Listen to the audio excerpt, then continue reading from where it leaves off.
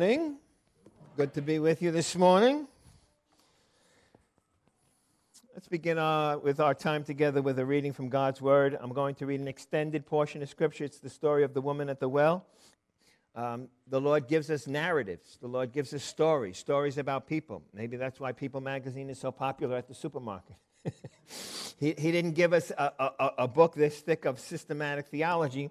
He tells us, I want to tell you a story about a man named Adam. I want to tell you about a woman named Eve. Here's a story about a woman that we don't even know her name, but it's about people. And so it's a narrative. It's a story. So I'm just going to read John chapter 4, verses 7 through 26 from John's Gospel. John chapter 4, beginning in verse 7. A woman from Samaria came to draw water. Jesus said to her, "Give me a drink," for his disciples had gone into town to buy food. The Samaritan said to him, "How is it that you, a Jew, ask for a drink of water from me, a woman from Samaria? For Jews have no dealings with Samaritans." Jesus answered her, "If you knew the gift of God and who it is who is saying to you, 'Give me a drink,' you would have asked him, and he would have given you living water." The woman said to him, "Sir, you have nothing to draw with, and the well is deep. How do you get that living water? Are you greater than our father Jacob, who gave us this well and drank from it himself, as did his sons and his livestock?" Jesus said to her, "Everyone who drinks of this water will be thirsty again. But whoever drinks of the water that I will give him will never be thirsty again. The water that I will give him or her will become in him a spring of water welling up to eternal life." The woman said to him, "Sir, give me this water so that I will not be thirsty or have to come here to draw water." Jesus said, "Go call your husband and come here." The woman answered him, "I have no husband." Jesus said to her, "You are right in saying, 'I have no husband,' for you have had 5 husbands, and the one you now have is not your husband. What you've said is quite true." The woman said to him, "Sir, I perceive that you are a prophet. Our fathers worshipped on this mountain, but you say that in Jerusalem is the place where people ought to worship." Jesus said to her, "Woman, believe me, the hour is coming when neither on this mountain nor in Jerusalem will you worship the Father. You worship what you do not know. We worship what we know, for salvation is from the Jews. But the hour is coming and is now here when true worshipers will worship the Father in spirit and in truth. For the Father is seeking such people to worship him. God is spirit, and those who worship must worship in spirit and truth." The woman said to him, "I know that Messiah is coming. He was called the Christ. And when he comes, he will tell us all things." Jesus said to her, "He who speaks to you, I am." Our gracious God and Father, we praise you and thank you that you have not left us in the desert to wander alone. You provide water, even water from a rock, and that rock is your Son, our Lord Jesus Christ. Feed us, O Lord, I pray this morning from your word, the manna of life. Quench our thirst, I pray, Lord, through your Holy Spirit who lives in our hearts by faith. We ask all this in Jesus' name. Amen.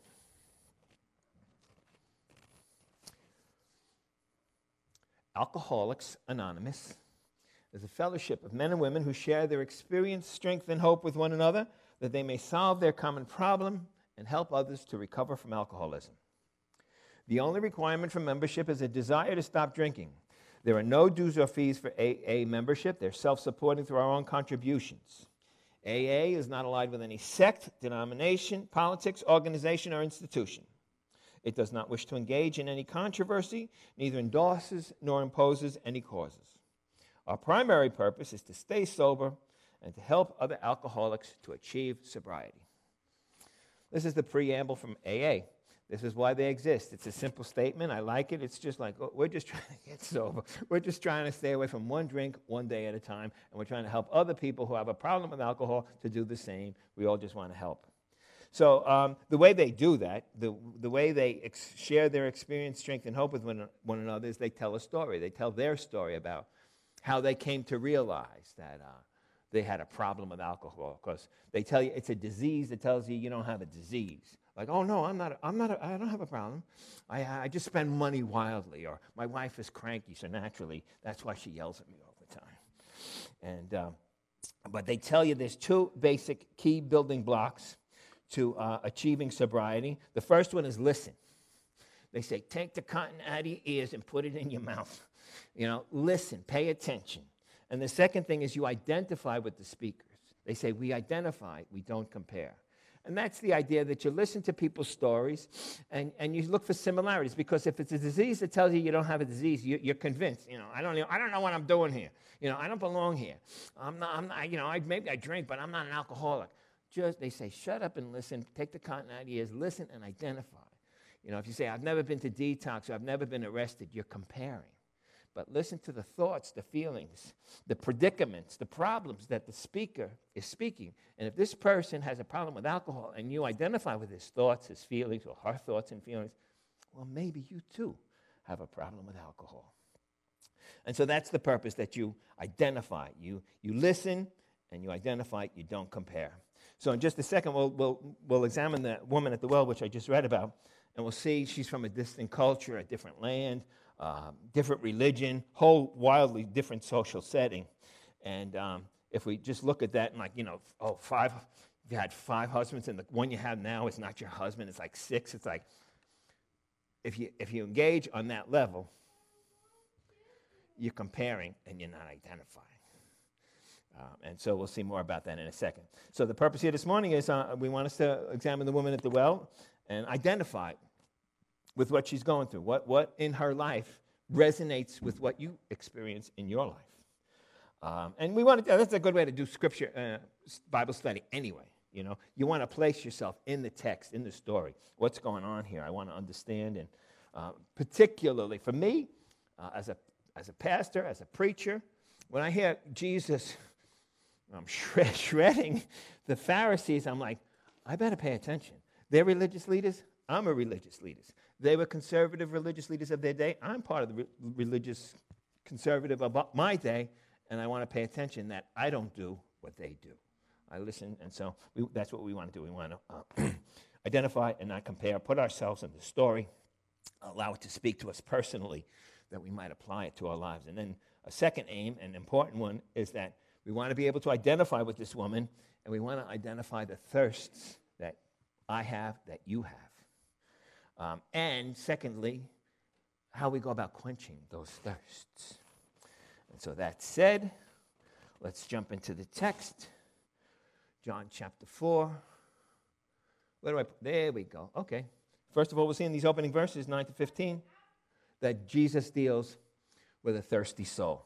She comes to draw water. The woman comes to draw water. It's around the 6th hour, 12 noon. Not a time when most women are going to draw water. It's the hottest part of the day. It has been suspected for years that is probably deliberate and intentional on her part. She doesn't want to meet other women at the well and be the object of scorn, derision, gossip, possibly because of the fact that she's had 5 husbands and the guy that she currently has is not her husband. She goes at the hottest part of the day. She's a Samaritan, an unloved, marginalized people group. The Jews called them dogs. You know the story as well. It says in the text, Jesus, I remember the King James from when I was a baby believer, Jesus must needs go through Samaria. In the ESV, it says he had to go. He had an appointment with this woman, a woman from a marginalized people group, and her lifestyle made her more marginalized. And it's like Jesus says, yeah, that's the one I want to talk to. That's the one I want to meet. And so he had to go, and he sits down and he asks her for a drink. And she's like, what? Why are you even talking to me? This is breaking social custom. For men to speak to women like, at all. Jews have no dealings with Samaritans. But Jesus is like, no, I need to have dealings with this woman. He didn't allow social customs to stop him from accomplishing a greater spiritual good. She's independent. She's a little standoffish. She's a little defensive. He asks her for a drink, and then she says, you don't even have anything to draw with. You don't have a cup. You don't have a small bucket. Surely you don't think we're going to be sharing drinking utensils. I mean, come on. Talking to you is one thing, but it's like we're going to start, how are you going to get this drink? And then he says, if you knew who's talking to you, and what he has to offer, you'd be asking him for spiritual water. And so she's thinking about, living water from like a deep running well, those wells of water ever springing. And so she's independent, a little standoffish, a little defensive perhaps. And when he speaks about living water, she's like Nicodemus. Jesus tells Nicodemus, you must be born again. He's like, how can a man enter his mother's womb a second time and be born again? Here's like, living water? How are you going to get this living water? You don't even have a bucket or a pail. He's like, doll, I'm not talking about literal water. I'm talking about a thirst within. And so he speaks to her, and she slowly gets the idea. And as we read 4:13 and 14 one more time, he says, everyone who drinks of this water will be thirsty again. But whoever drinks of the water that I will give him, it will never be thirsty again. The water that I give him will become in him, or in her in this case, a spring of water welling up to eternal life. She said, sir, I want that water. Maybe she may not understand everything entirely, but I know when I first got saved, I didn't know jack, I didn't know any. I was actually, anyway, I was saved at a young age and later came back again, not knowing that I was originally saved as a child. And so there's so much I didn't know. But she said, sir, give me this water that I will not be thirsty or have to come here to draw water. She's interested. She wants what he's offering, even though she may not fully understand. But she wants a change. There's the idea that I don't want to keep doing this. I'm tired of the same old, same old. I identified with that before I came to faith. It's like I was tired of the merry-go-round, the hamster. I was a hamster on a wheel. Here we go again. It's so boring, but you keep doing the same old stupid thing because you don't know what else to do. Identify with that before you came to faith. It's like, what prompted you? Why did you say yes to Jesus? You can probably identify with this woman that you didn't fully grasp everything that there was to grasp. But nevertheless, it's not a theology test that you have to pass. He's offering you free life. And it's like, if you want it, he's there to give it. And she says, sir, I want this water. And again, can we identify with that? I'm tired. I'm tired of the same old, same old. And maybe, as we'll see in just a little bit, even now, as believers, we might say, I need a fresh drink. I need a fresh cup of God's grace this morning. So he deals with a thirsty soul, and she says, yes, sir, give me, I want this water. Then Jesus, whoa, baby, you got to love him. All of a sudden, he said, sure, you want, oh, yeah, plenty. I'm offering water. Okay. Go call your husband. It's like, I'm sorry, what did you just say? My husband. We're having this lovely conversation on a superficial level. We're talking about water and, metaphorical and a little poetry perhaps.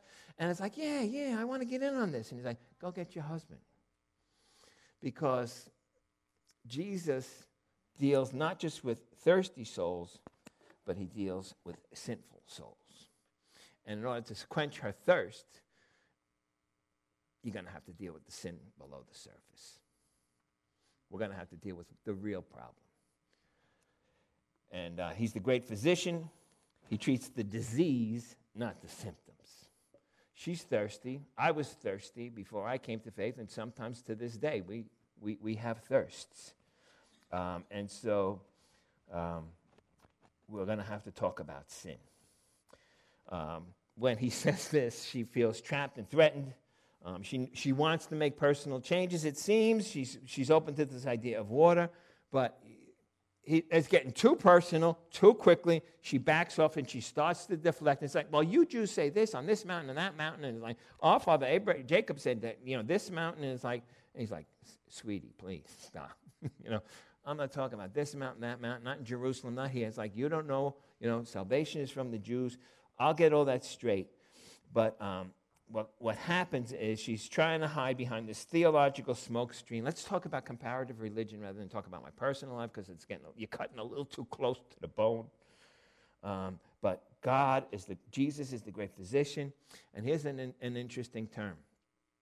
He doesn't offer us moralistic, therapeutic deism. moralistic, therapeutic deism.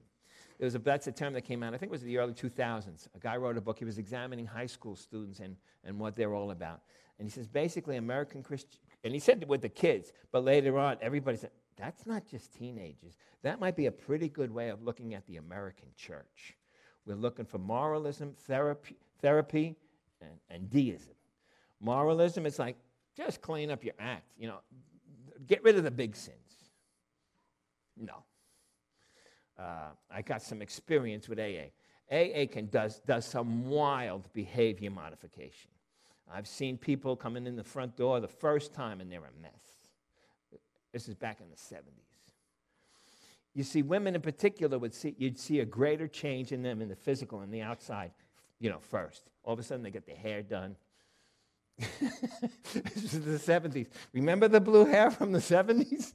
They would get their hair done and there was a blue streak kind of thing that they would do. It's like, but they looked good. In the 70s, yeah. But you'd see a real change. And when people came to the first anniversary, it was like, wow. But that's not the work of the Holy Spirit.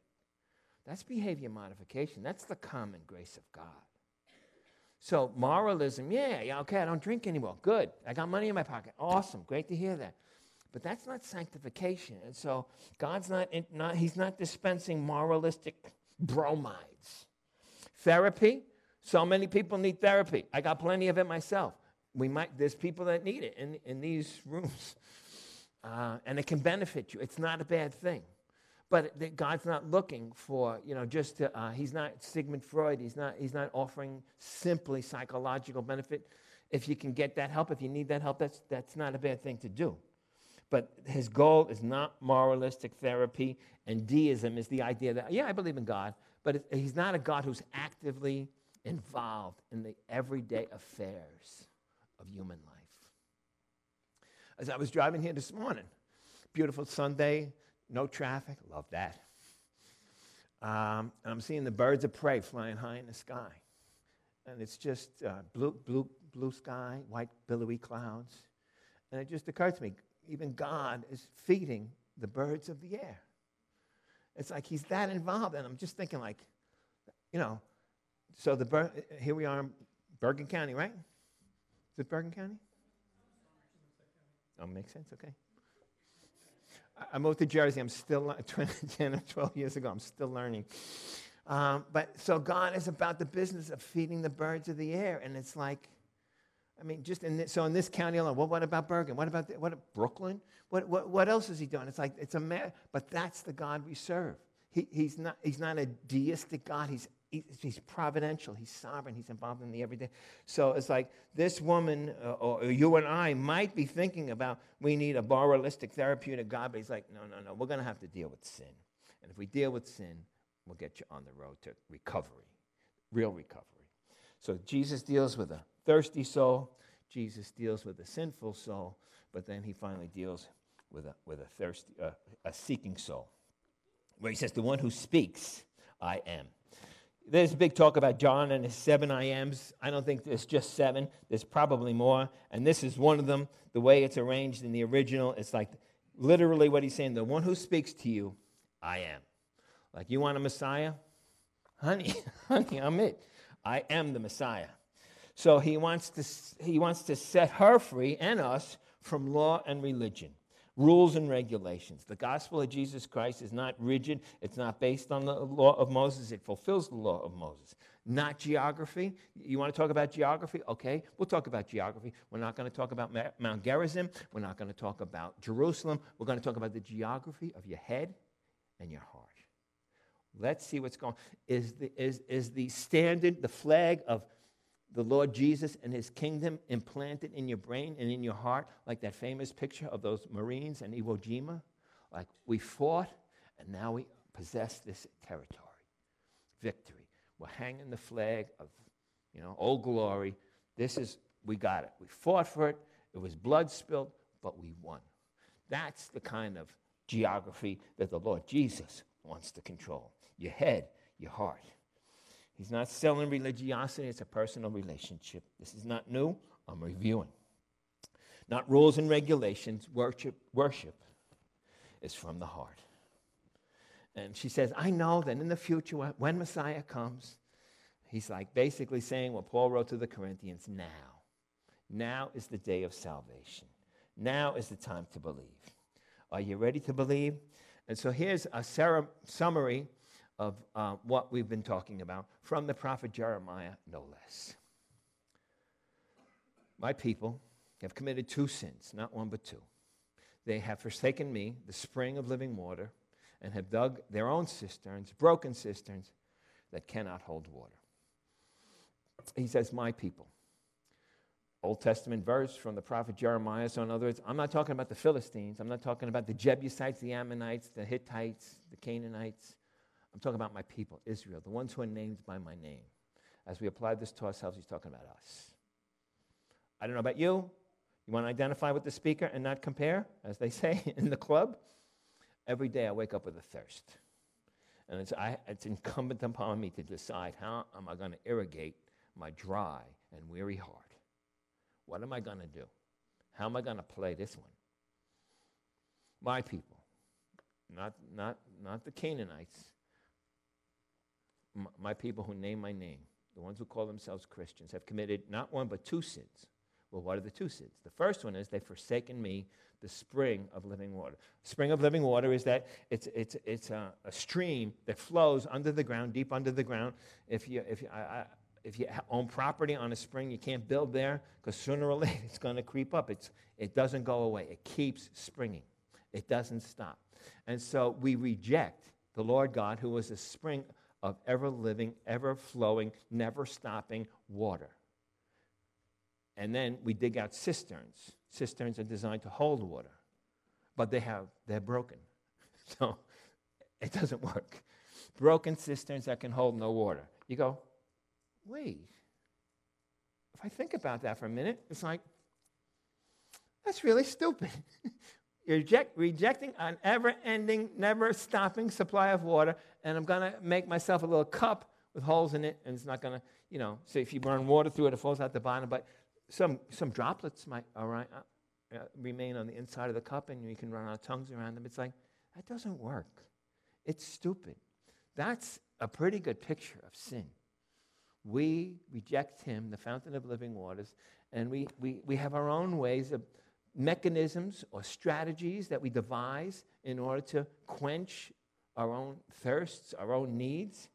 And the price we pay for those sinful desires is our own hunger. We sabotage our own fulfillment. We undermine our own hopes by digging cisterns, and the result is the thirst, need, emptiness. It's folly. It's futility. Sorry, can I go back? Folly, futility, and the result is famine and thirst. This is a picture of, do you identify with this? Because this is a picture of us. He said, my people. This woman. And Jesus is like, I gotta go. And John deliberately includes this here in his gospel that we might know it. The carving of broken cisterns is done by my people. We, those who follow Christ, devise methods to satisfy our own thirsts and to fulfill our own desires. When I think about this, I can't help but think of the words of Paul Simon. I don't know a soul that's not been battered. I don't have a friend who feels at ease. I don't know a dream that's not been shattered or driven to its knees. We want to, again, identify with the words of the poet. Life will kick you in the teeth if it doesn't kick you in the gut. This is not a romp in the park. This is not a Sunday school picnic. Life will get you down, and it's like we have thirsts, we have desires. And here's just a couple that we can see. If what thirst desires do you wrestle with? Here's a sampling, just to offer you an opportunity to identify it. We need acceptance, intimacy, love, respect, recognition, success, material comforts, achievement. This is just some of the ways that we seek. And then as the next one is like, well, what do we do? What broken cisterns do we carve to satisfy our thirsts? Do you know what they are? It's helpful to know what they are and why. why and how you seek to satisfy those needs that we all have. And as Christians, we still do it. We get a little bit more clever at disguising them, but we do it, like Jeremiah says. And that theme about, strategies and mechanisms and broken cisterns, it's repeated not just in John 4 or in Jeremiah. And the invitation is obvious several times. It's like, come to the waters. Why do you spend your money on that which doesn't satisfy? Why do you spend on that which is not bread? John wants us to see this. John, amazing man. They think John was the youngest of the apostles. They say he might have been 17 on the night of the Last Supper. They reclined at table. I think they reclined on their left elbow and they would eat with their right hand because the left hand was used for other things. So there's no chairs. It's a low table like you might see in some Japanese restaurants. And so they'll recline, the feet spread out this way. And John comes here and he puts his head on Jesus' chest. This was the disciple that Jesus loved.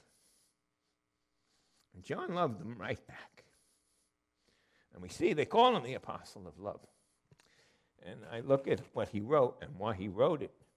And I think it's his love letter.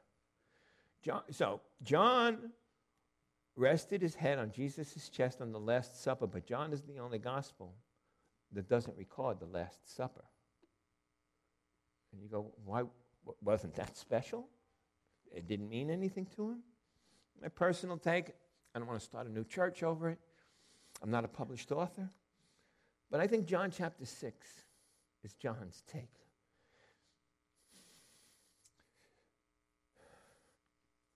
Where Jesus said, I am the bread of life. He who comes to me will never be hungry. And he who believes in me will never thirst. I think the broken bread on the cross and the wine at that table, he's saying wine gives you joy and satisfies you. He says, I'm the bread of life. I'm amused, again, the way John rendered Jesus' words. He goes, don't tell me, I don't want to hear that you're telling me Moses gave you manna in the wilderness. Moses didn't give you manna in the wilderness. My father gave you manna in the wilderness, and I'm the manna. I'm the bread of life. I'm what you're seeking. I'm what you need.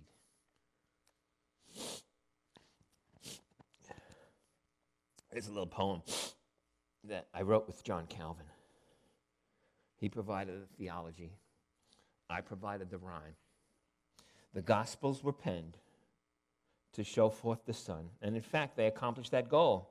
The first three exhibit his body, but John shows us his soul. John's Gospel is especially unique. If it's waters, it's so shallow that a baby can play in it unattended with no fear. And so deep is his theology that an elephant could drown in it. That's John. It's so simple and yet so uniquely profound. John wrote his gospel that we may know that Jesus Christ is the Son of God, the bread of life, the fount of everlasting water, and that by putting our faith in him, our thirst can be quenched, but only in him. John wrote the words of Jesus, and again, he said, he chose this stuff. He said, if I wrote down all the things that Jesus did, it would fill the Library of Congress. You have to know the original Aramaic to get that. But he said, but I've written these things down. He selected his material carefully, providentially, under the inspiration of the Holy Spirit. And we see his love for his Savior. And he records Jesus' words to the Samaritan woman, the only gospel that records this. And Jesus said to her, everyone who drinks of this water will be thirsty again. But whoever drinks of the water that I will give him will never be thirsty again. The water that I will give him will become in him a spring of water welling up to eternal life. In John chapter 6, Jesus said to them, I am the bread of life. Whoever comes to me shall not hunger, and whoever believes in me shall never thirst. In John chapter 7, he writes, on the last day of the feast, the great day, Jesus stood up and cried out, "If anyone thirsts, let him come to me and drink." And in the book of Revelation, where it's all wrapped up, where we have the culmination and where there's no more thirsting and no more longings, I, Jesus, have sent my angel to testify to you about these things for the churches. I am the root, the descendant of David. I'm the bright and morning star. The Spirit and the bride say, "Come." Let the one who hears say, "Come." And let the one who is thirsty come. Let the one who desires take the water of life without price. Our gracious God and Father,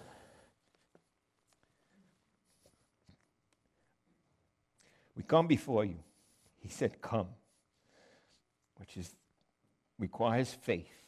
It's not just showing up at church. It's but we could come to you. John also said religious people would search the scriptures because they think that they provide life, but they don't provide water for the thirsty. It's a sign pointing to Jesus. And so we come to you. I come to you now in prayer. I thank you, Lord, for this testimony of my sister. And we just sang my testimony and hers earlier when we said, all my life long I had panted for a drink from some cool spring, but I was never satisfied until I bowed the knee. I pray for my brothers and sisters here.